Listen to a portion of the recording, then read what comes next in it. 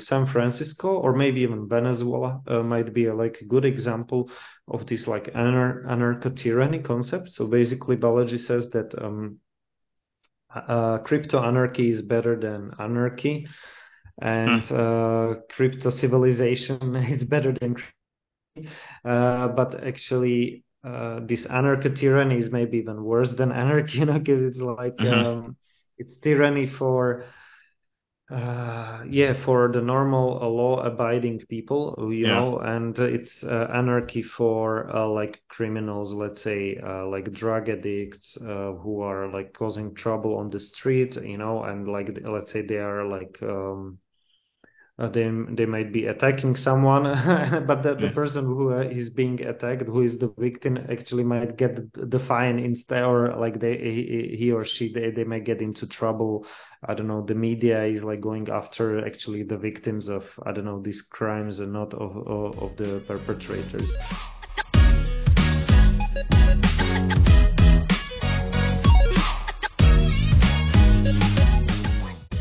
Hello and welcome back to Mtambo's podcast. My name is Duke Mtambo, and today I'm joined by Jakub Shimek, a co-founder of Wezesha DAO and an author of Wisdom Enterprising. Jakub wrote an intriguing article on the concept of anarcho-tyranny and its impact on the decline of San Francisco. Jakub, welcome to the show again. Hi, Duke. Nice to see you. Good to see you. Let's start by talking about the concept of anarcho-tyranny. Can you explain to our listener what it means and how it has contributed to the decline of San Francisco? Hi, Duke. So, yeah, anarcho-tyranny is like the combination of anarchy for some people. Let's say for criminals, they have like they can do whatever they want on the streets and they are not punished. Let's say for breaking into cars, and tyranny for regular people who, let's say, get a parking ticket like tens of dollars for overstaying a couple of minutes or like parking on a wrong side of the street. And so, like that's what Balaji means by anarcho-tyranny. So it's like it can be basically abstracted or explained as a case of bad regulation in terms of like it's not smart regulation, but Mhm. it's yeah, the analog regulator is for some reason having like a bad or high like a false positive and false negative rate of like false positives and false negatives. So he's like punishing the wrong people and letting and let's say the bad people also he's punishing the wrong kind of people, so and letting go of the criminals or like letting the criminals to roam free, Mhm. let's say causing trouble. So it's like the opposite of smart regulation. So it may be like, to make it concise, so the anarcho-tyranny is opposite to smart regulation. So it's not just like tyranny, let's say often like there is Snyder wrote this book like called On Tyranny, after Trump got elected, many people feared that America will slide into tyranny, like, mm, yeah, like many countries in like 100 years ago or something, they slid into tyranny. Like previously they were democracies, but let's say now that they got some dictators. But actually, also Trump and also like what's happening in the US is like more likely the scenario also that Balaji is describing as the American anarchy.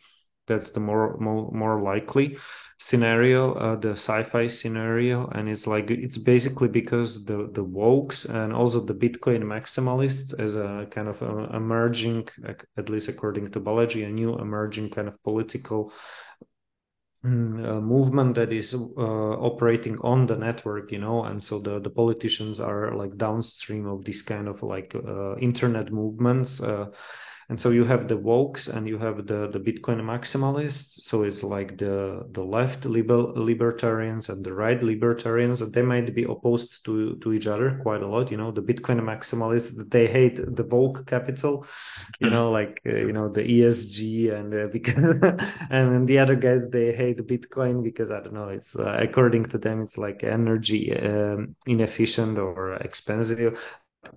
We discussed it elsewhere that it's kind of misguided. It's much more energy efficient than regular legacy banks. Yeah. But anyhow, just going back to the point, so you have these two factions that are actually quite that are opposed to each other, but the sum vector of their push is down on a political compass towards more anarchy, because like they're like left or right libertarians, and they're like tearing the society kind of apart, or like decreasing the trust. The societal trust, and kind of so the end result is like what you saw, like what we saw, like the riots of summer of 2020, like the BLM riots and protests, but combined with the January 6th, the Jan 6 kind of protests, and yeah. So if you see these, but you get like say 10x or 100x more frequent, so that's like the idea of American anarchy, like the sci-fi scenario of Balaji that he opposes to Chinese control. But like as you mentioned at the beginning, like the San Francisco or maybe even Venezuela might be like a good example of this like anarcho-tyranny concept. So basically, Balaji says that crypto anarchy is better than anarchy, and crypto civilization is better than.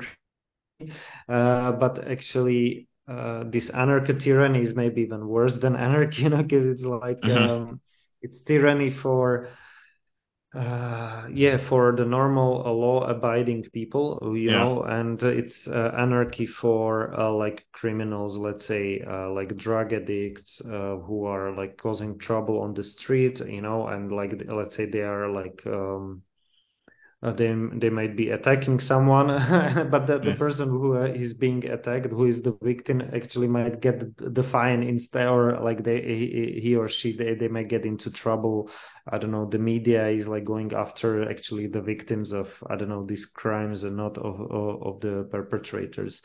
Or a good example could be also a working, say, class Uber driver would get, say, $60 parking fine for overstaying a few minutes, while a criminal who breaks into their car walks free, as they see it as de facto, say, as de facto legalized, say, theft under, say, certain amount of money, or say, like, say, $950. So this situation creates a bad regulator with high false positive and false negative rates, which could lead like regular people get excessively punished while criminals walk scot free. Yeah. Yeah, exactly. That's like the good summary of it. So yeah, right. Like, so the criminals who break your glass and get and steal your, I don't know, something from your car, they are not punished because it's under $950, or like the local authorities are like overwhelmed by the crime wave, so they are slow to react, or just they don't have capacity to react to this level of crime. But if you are parking on a wrong side, you get excessively punished. But but it's kind of interesting, because let's say people normally think about like tyrannies, like I don't know, like let's say if you contrast it to Belarus, like so. Belarus is like I was there a couple of times. We were in my previous work. We were doing some projects there. Actually, also like working with now you would call it like ESG, something like with local companies. But the country is kind of like, okay, autocratic or tyranny is for sure, and it's chasing away the creative people, like Mm-hmm. it's chasing away. But and it's kind of like a museum of socialism, something like Mm-hmm. you could go there and you could see how let's say Czechoslovakia was before, it's like of course they are not I mean, the state has a lot of power there, and the state has also lots of economy is under the state. I don't know how it's now, but it used to be like 70% or even more. And you have Mm-hmm. the state enterprises. But the idea there is like, okay, so it's kind of chasing away the creative people and or the tech people and the skilled people. But it's actually providing some kind of stability for the regular folks, like you don't have graffitis there, It's like you Mm-hmm. can see that there is no, I mean, you get some organized crime, okay, maybe connected with the regime, but but you get like safe streets, you can walk in the evening and you don't get like this kind of I don't know, let's say addicts like chasing you on the Mm-hmm. street and like shouting at you and like, I Yeah. mean, threatening your family. Uh, and but the case of like anarcho-tyranny is like kind of interesting, where you get like the worst from the both worlds, like it's chasing away the creative people because like they are afraid of their lives, and it's Mm-hmm. also kind of like punishing the regular people, but it's also then what happens, it's like then also the just like regular people leave that country, it's like everybody's leaving, or I mean, or that city. So it's like the case of Venezuela, like then it was like the kind of like a darling of the old left, like the Venezuela, the Hugo Chavez, and they were all like kind of celebrating Venezuela and what's happening there up to a point, and then it went off the cliff, and then you had like this Maduro diet, where people were like starving for a couple of months or yeah, so they lost a lot of a lot of kilos or pounds, right? So Yeah. like Yeah. okay, but it's like there is a lot of pain in the nation, or there is a lot of ruin in the nation, and so there is a lot of space for actually for this to continue and go on decades, because like actually California is quite rich because of all these like big tech companies, Hollywood and media, and also San Francisco because of venture capital, and so it's like kind of it can go on for a long time, and then like but then there is like this external factor of like COVID and remote work, and suddenly the city sees the exodus of lots of like technologically Mm-hmm. talented people, because it had this kind of network effect, because of the venture capital was all based around the city, and so it was almost like it's called, what is it, the curse?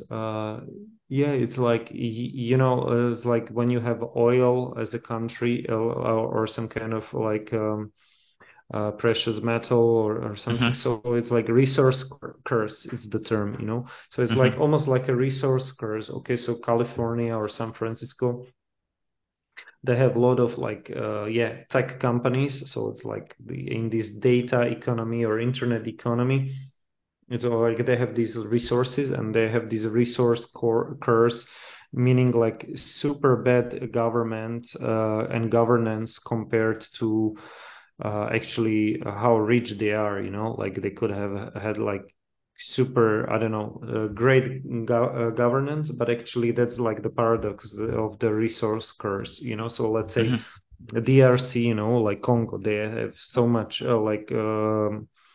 so much natural wealth, So, right? But mm-hmm. because of that natural wealth, it's kind of like creating this kind of vicious circle of Yeah, I think that's a a great super bad example. governance. So it's kind of Yeah. like what San Francisco is becoming. I mean, because they have a long way to go into like let's say Venezuela kind of situation.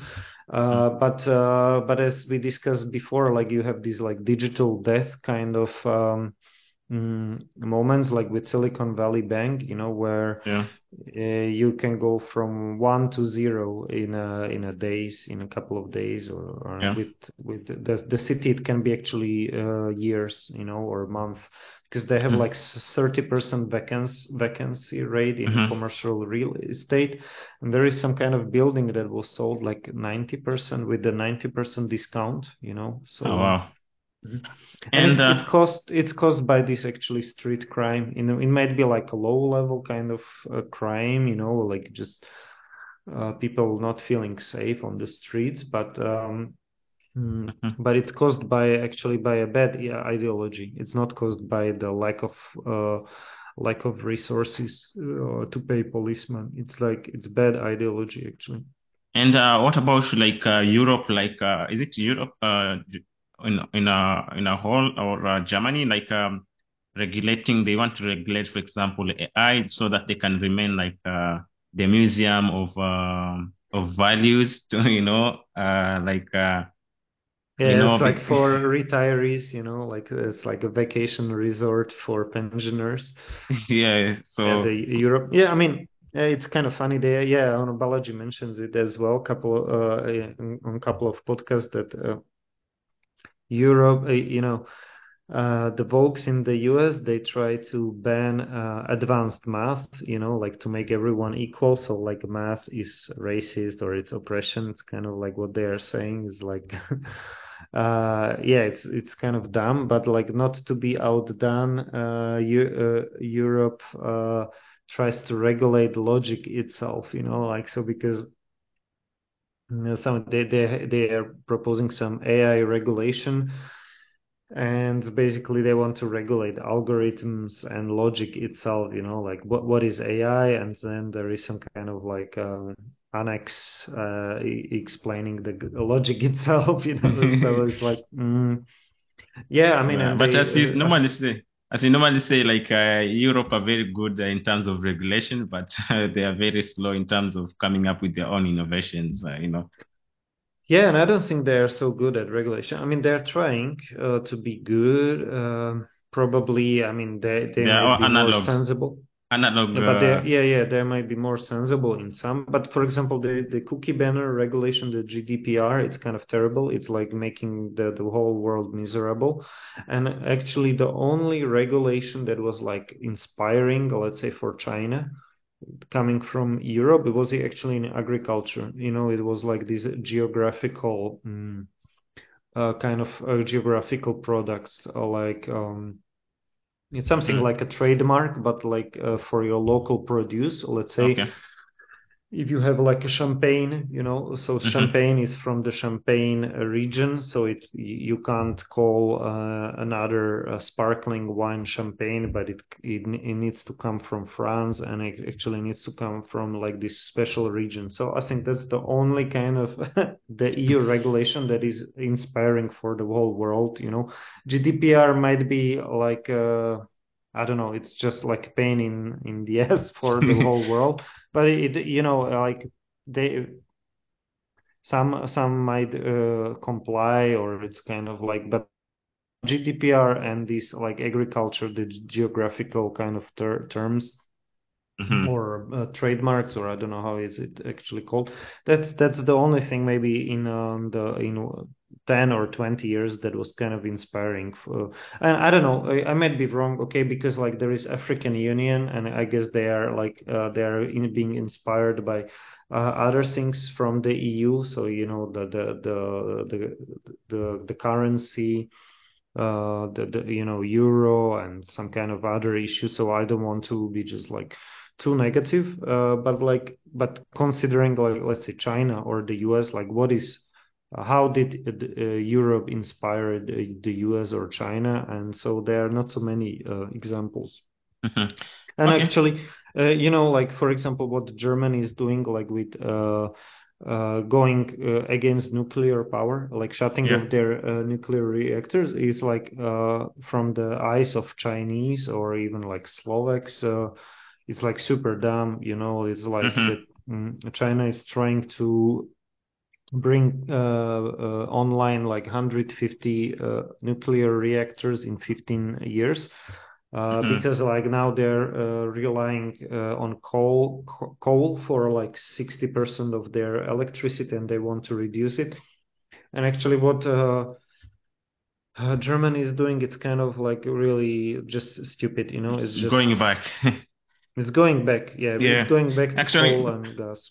the president had another conversation with like a Sudanese British billionaire. It's called Ibrahim Mohammed or Mohammed Ibrahim. I think last it was in this weekend, and they was talking about spearheading about the climate change, and he's like the president of the like I think 54th states in terms of the climate change as sector, and yeah, they're planning to have like a summit on the climate African summit, just generally on around it will be around August. And yeah, he was saying like yeah, these are the things. Some of guys who are pushing for the agenda of going green. They're the one also like they're coming to say, for example, Africa to tell them not to use the say coal, not to use the fossils, but at the same time they are using it on the other side. So he was trying to say like if we could have a balance whereby if you want to use, say, for example, the coal from Africa, then you have to pay for the damage that will cause, so that that country will benefit, So instead of saying like you guys should go like green and not utilizing some of the say fossils that we're having on the coal, but these guys they are also increasing the climate. They're polluting the climate using the coal from the other side. So it doesn't make a balance at all because you're still polluting at the same time. People who are affected most are still in the African continent in general, and we are receiving less in terms of compensation. I mean, that's true. I mean, these like energy poverty is real, and I think these like fossil fuels should be viewed as bridge fuels, you know. So of course you want to go like you want to get like more solar, and let's say if you have this like breakthrough in batteries and batteries get cheaper, and you can have something like you know, like the what is it, the solar Hmm. from the rooftop solar from Tesla and the Tesla batteries, or some other companies like this from China, even like you know, I mean European companies like these solar panel companies, they were beaten by the Chinese, and I don't know about the power wall or the kind of like the battery companies from Europe. Like there might be some actually. Of course, there are some, but like I don't know about any like compelling products, or like I think the Chinese are winning the race. So I think like if Europe wants to be the leader, they need to be the technological leader, not the regulation leader. But Hmm. like what yeah, I mean, I think this criticism is correct, as you mentioned, because, like, for example, Sri Lanka had this issue, like, they defaulted and they were pushed into this, too much ecological agriculture, like bio, fair trade, something, you know, like, Hmm. and especially also, like, too much of, like against Hmm. fuels, you know. But it's like they should be viewed as bridge fuels, you know. Like I Yeah. mean, of course, I think Africa can leapfrog the West in many technologies, like with M-Pesa, with mobile. Yeah. So partially like these kind of view, let's say from Germany or from the Western media or Western, I don't know, regulators like OECD, it's kind of patronizing, and it's kind of Yeah. like it's true. Part of it, like maybe good faith, like they wish Africa could like leapfrog the West. But it's kind of, but as you said, it's kind of ingenious or like not sincere when. Mm, And it's like yeah, yeah. you're preaching water, but you're drinking wine. So Exactly, because like, why is Germany using more coal and more?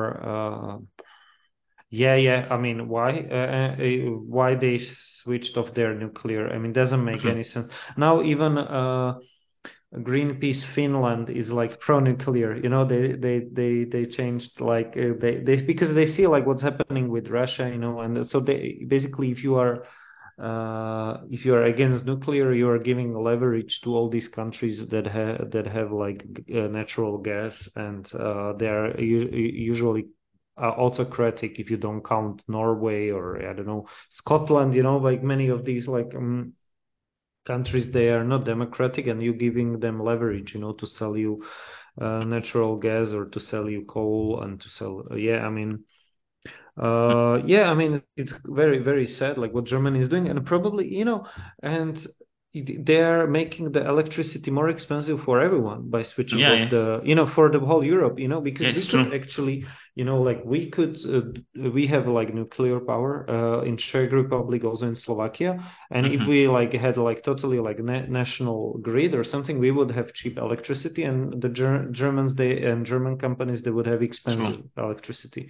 You Yeah. know, if we had like because we could be self-sufficient, you know, we are selling it to other countries, and Czechs are selling it to, and French companies are selling it to German. So Hmm. like, I mean, if like super rich country like decides to switch off their nuclear power, it's just like for what reason, you know? It's just like to be Yeah, and basically to please these kind of these boomers who were growing up in the 60s and they were against nuclear power. So that's like, you know, just yeah, to please the boomers. and Yeah, and that's the real actually, reason. yeah, it actually raises another question. He was saying like, yeah, he was talking to one of his colleague, I mean, a state leader, like president of Uganda, and the president asked our president, okay, you are asking me to, or you are pioneer this Africa to go green and all that. Yeah, but we have resources, these fossils and all that. Yeah, until the person comes and explain to me why I should not stop using, say, fossils, and the other guys are using it, then it doesn't make sense to me, because them they use, for example, the West use, for example, coal and fossils to pioneer their manufacturing or their industrial. It was through those things, But Africa, there's no industrialization that much, so we are in that stage now. We're getting to industrialization, and we have a lot of resources which were used before by for example, the Western countries to develop their industries and all that. But right now, the African countries are being stopped from using the fossils, which could be the easy energy to get because we already have the resources here, natural resources.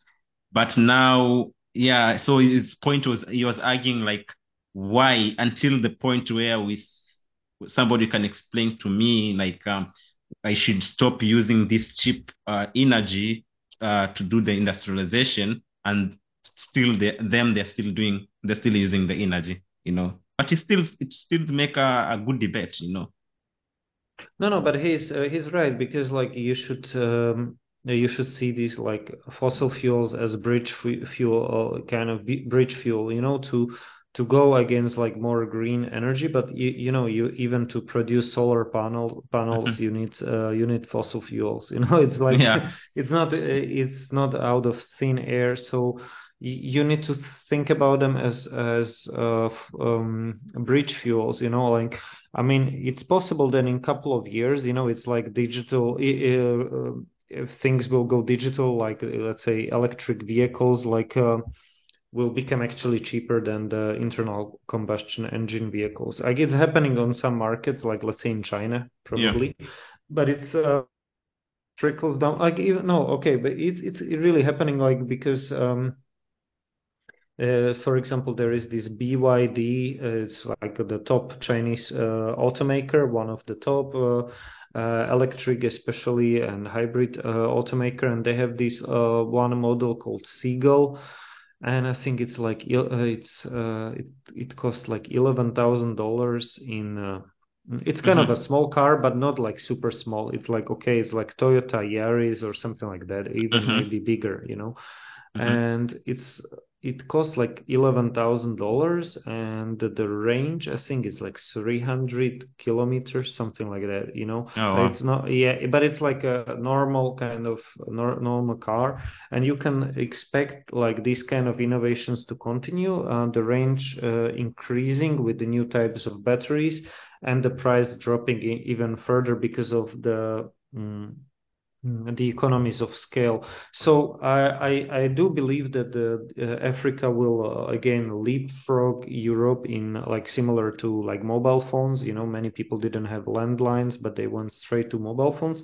So, but anyhow, you need fossil fuels to produce I don't know, solar panels. And Yeah. actually, Africa is already leapfrogging. You know, I saw like solar panels like in Kivanjani, you know, Yeah. in around Voi like 10 years ago, and people were using it because, you know, I mean, Hmm. that was, and it was like now it's much cheaper, you know, like than 10 years ago. So it's like, but it's not, I think it's not either or, but you also need petrol, you know, you need the diesel. I mean, you need, Yeah.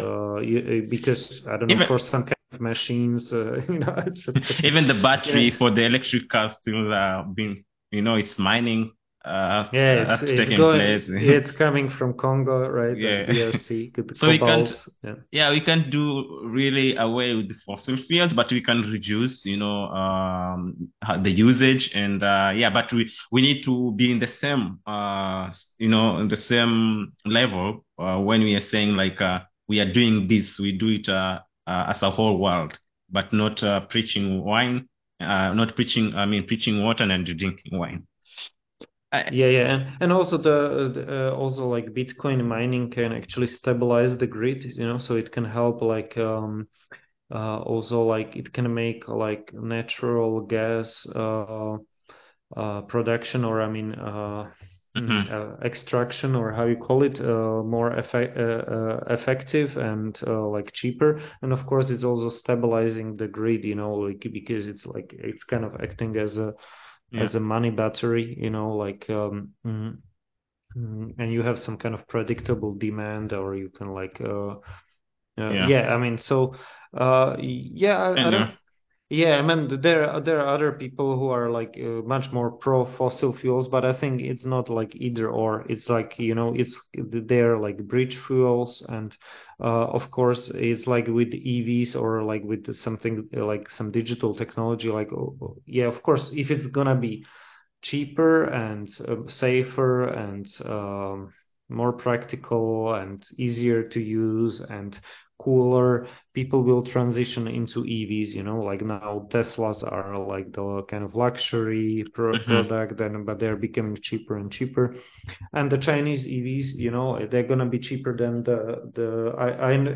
and probably even like safer and more reliable, because they have like orders of magnitude less parts, you know, like 100x less parts than the internal combustion engine.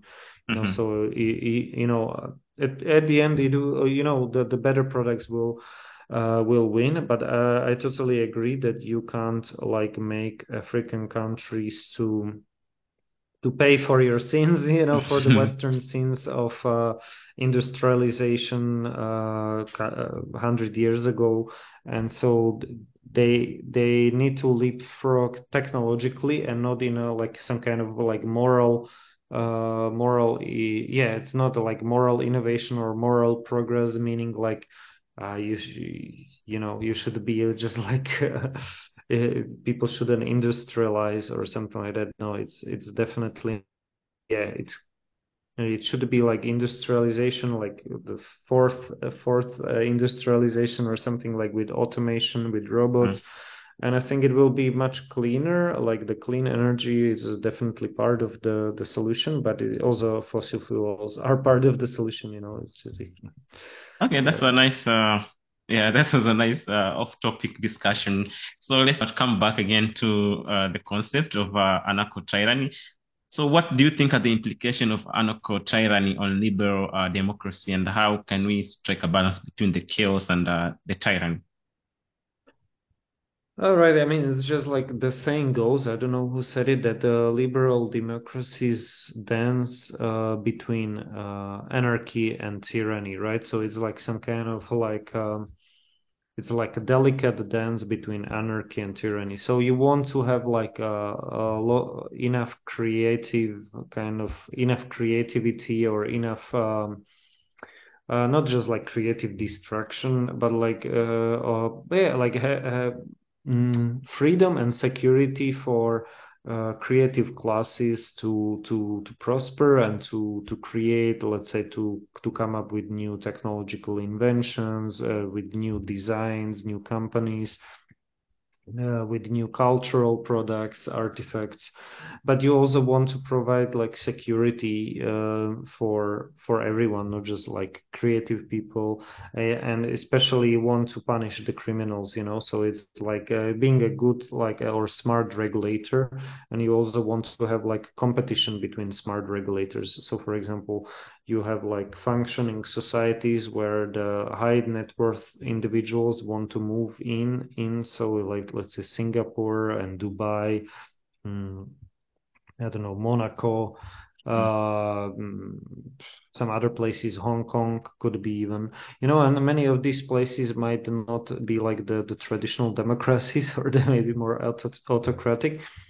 But at the end, or let's say El Salvador, you know, and many of these countries might have their issues, but ultimately, it's like they are checked by the exit. So they should be like selective, or they can be selective in terms of who they let into their country. So the immigration, you know, or the letting, you know, they can let just like the top talent into their countries, but they should, you know, the ethical thing to do is to let anyone leave who, let's say, okay, there are some exceptions, like let's say some convinced criminals, you shouldn't let them escape your country, you know, if they're criminals, but generally, you want to let normal people leave. If they want to leave your jurisdiction, you let them leave. So your policy is checked by the opportunity to exit, you know, by the Mm-hmm. possibility of exit. So let's say, yeah, I mean, Singapore is a functional society, and let's say Holland is a functional society, and they have quite different laws. Mm. And yeah, and so, but both countries are checked by the opportunity and possibility of exit.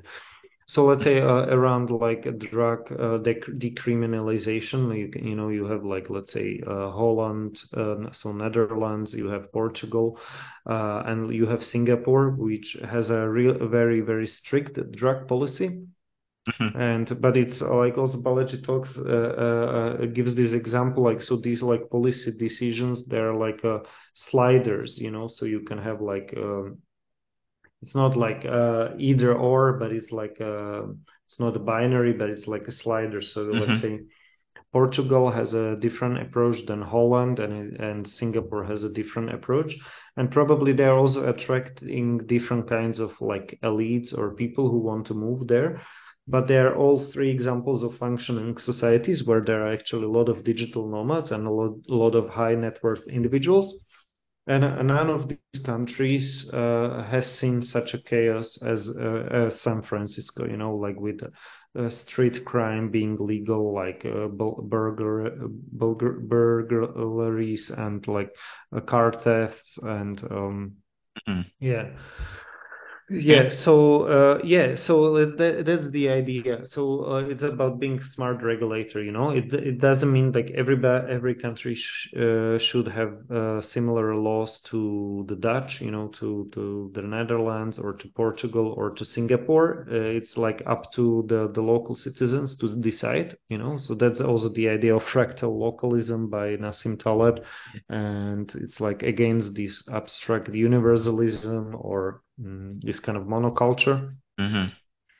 But at the end, it's like, do people want to move in or they want to move out? You know, and do more people want to move in than move out? So, and this is like the proof that the society is working Uh, ultimately. mhm. That's a great point, Jakub.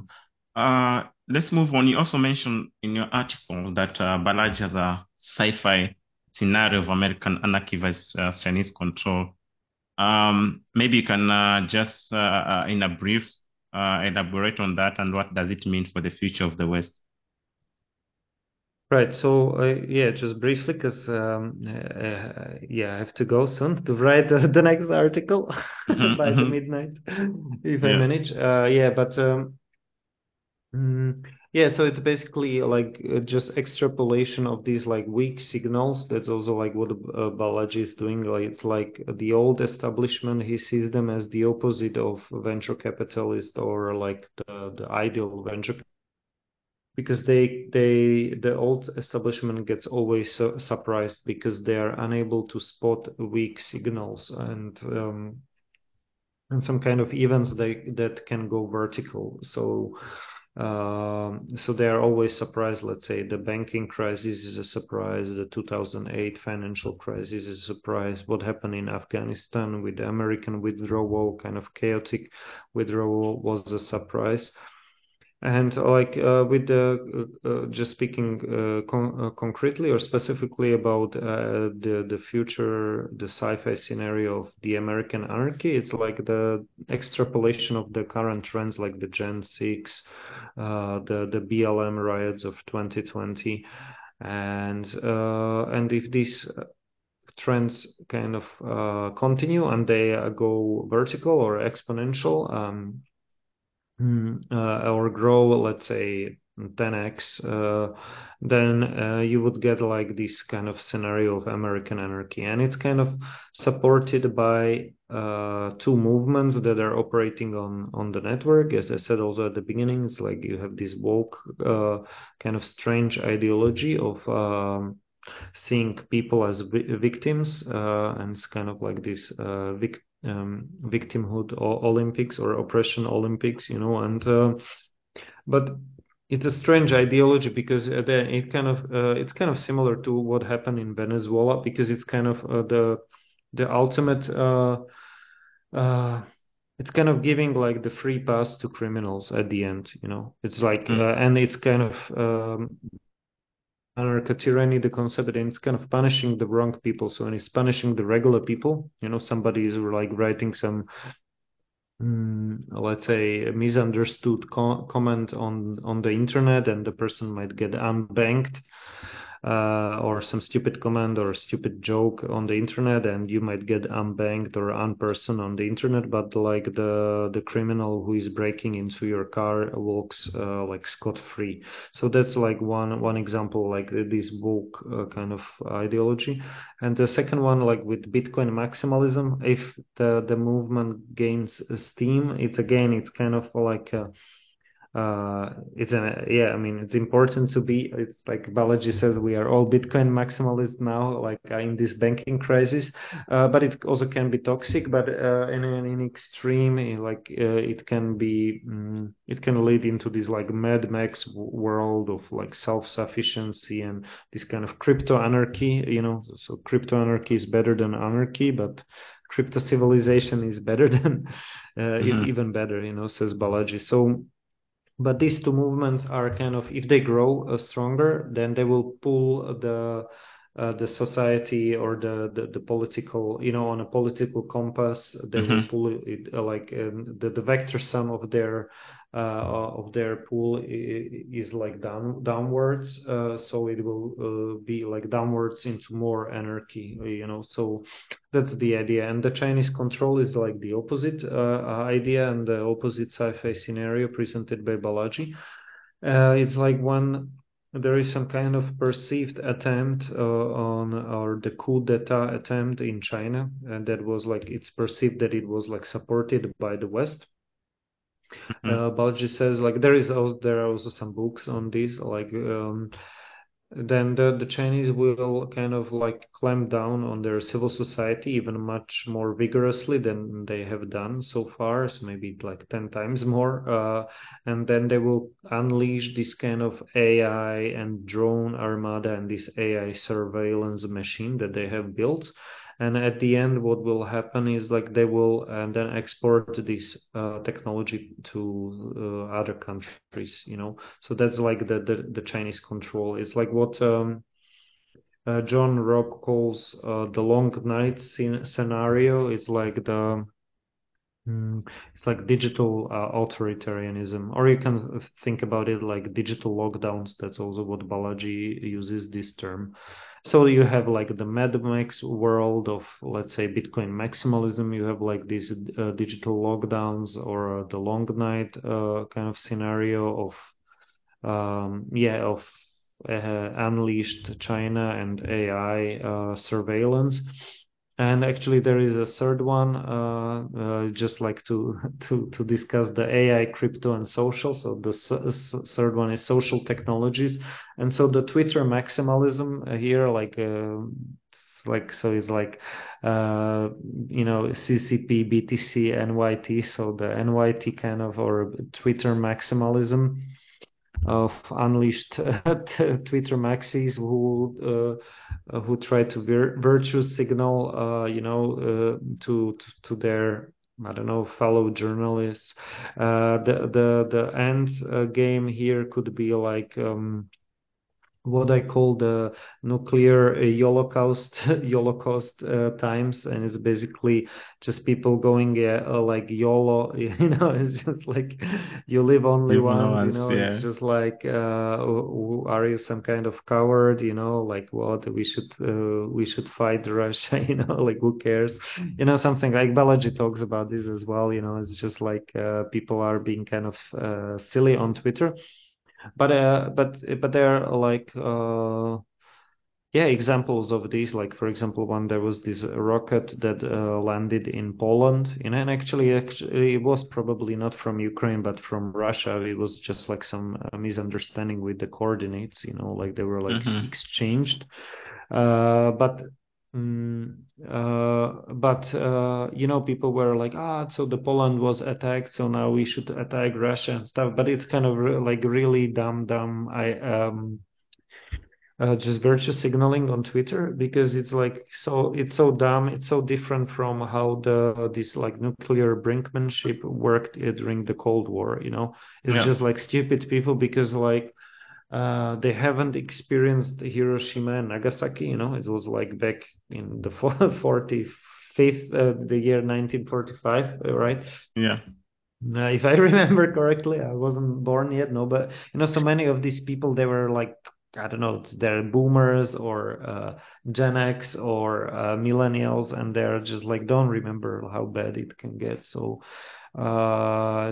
This is like the third kind of scenario here. I mean, the nuclear Holocaust times, so like NYT, like the prestige press plus Twitter, like being unleashed can lead to this one. But the American anarchy, right, it can lead to this like woke kind of situation, like in San Francisco, or in the future maybe something like Mad Max kind of world, like also where the Bitcoin maxis and the crypto anarchists are like prevailing in some areas where the state just like became failed state. Um, or some cities, right? And the third scenario is like this CCP or maximalism, or like this uh, yeah, Chinese control, as Balaji calls it. And the positive, just to end up on a positive note, and he also calls about like the center. It's like the American anarchy, Chinese control, and international intermediate. So it's like the countries that even like in Latin America, Africa, or some like Or India, India. Mm-hmm. Israel.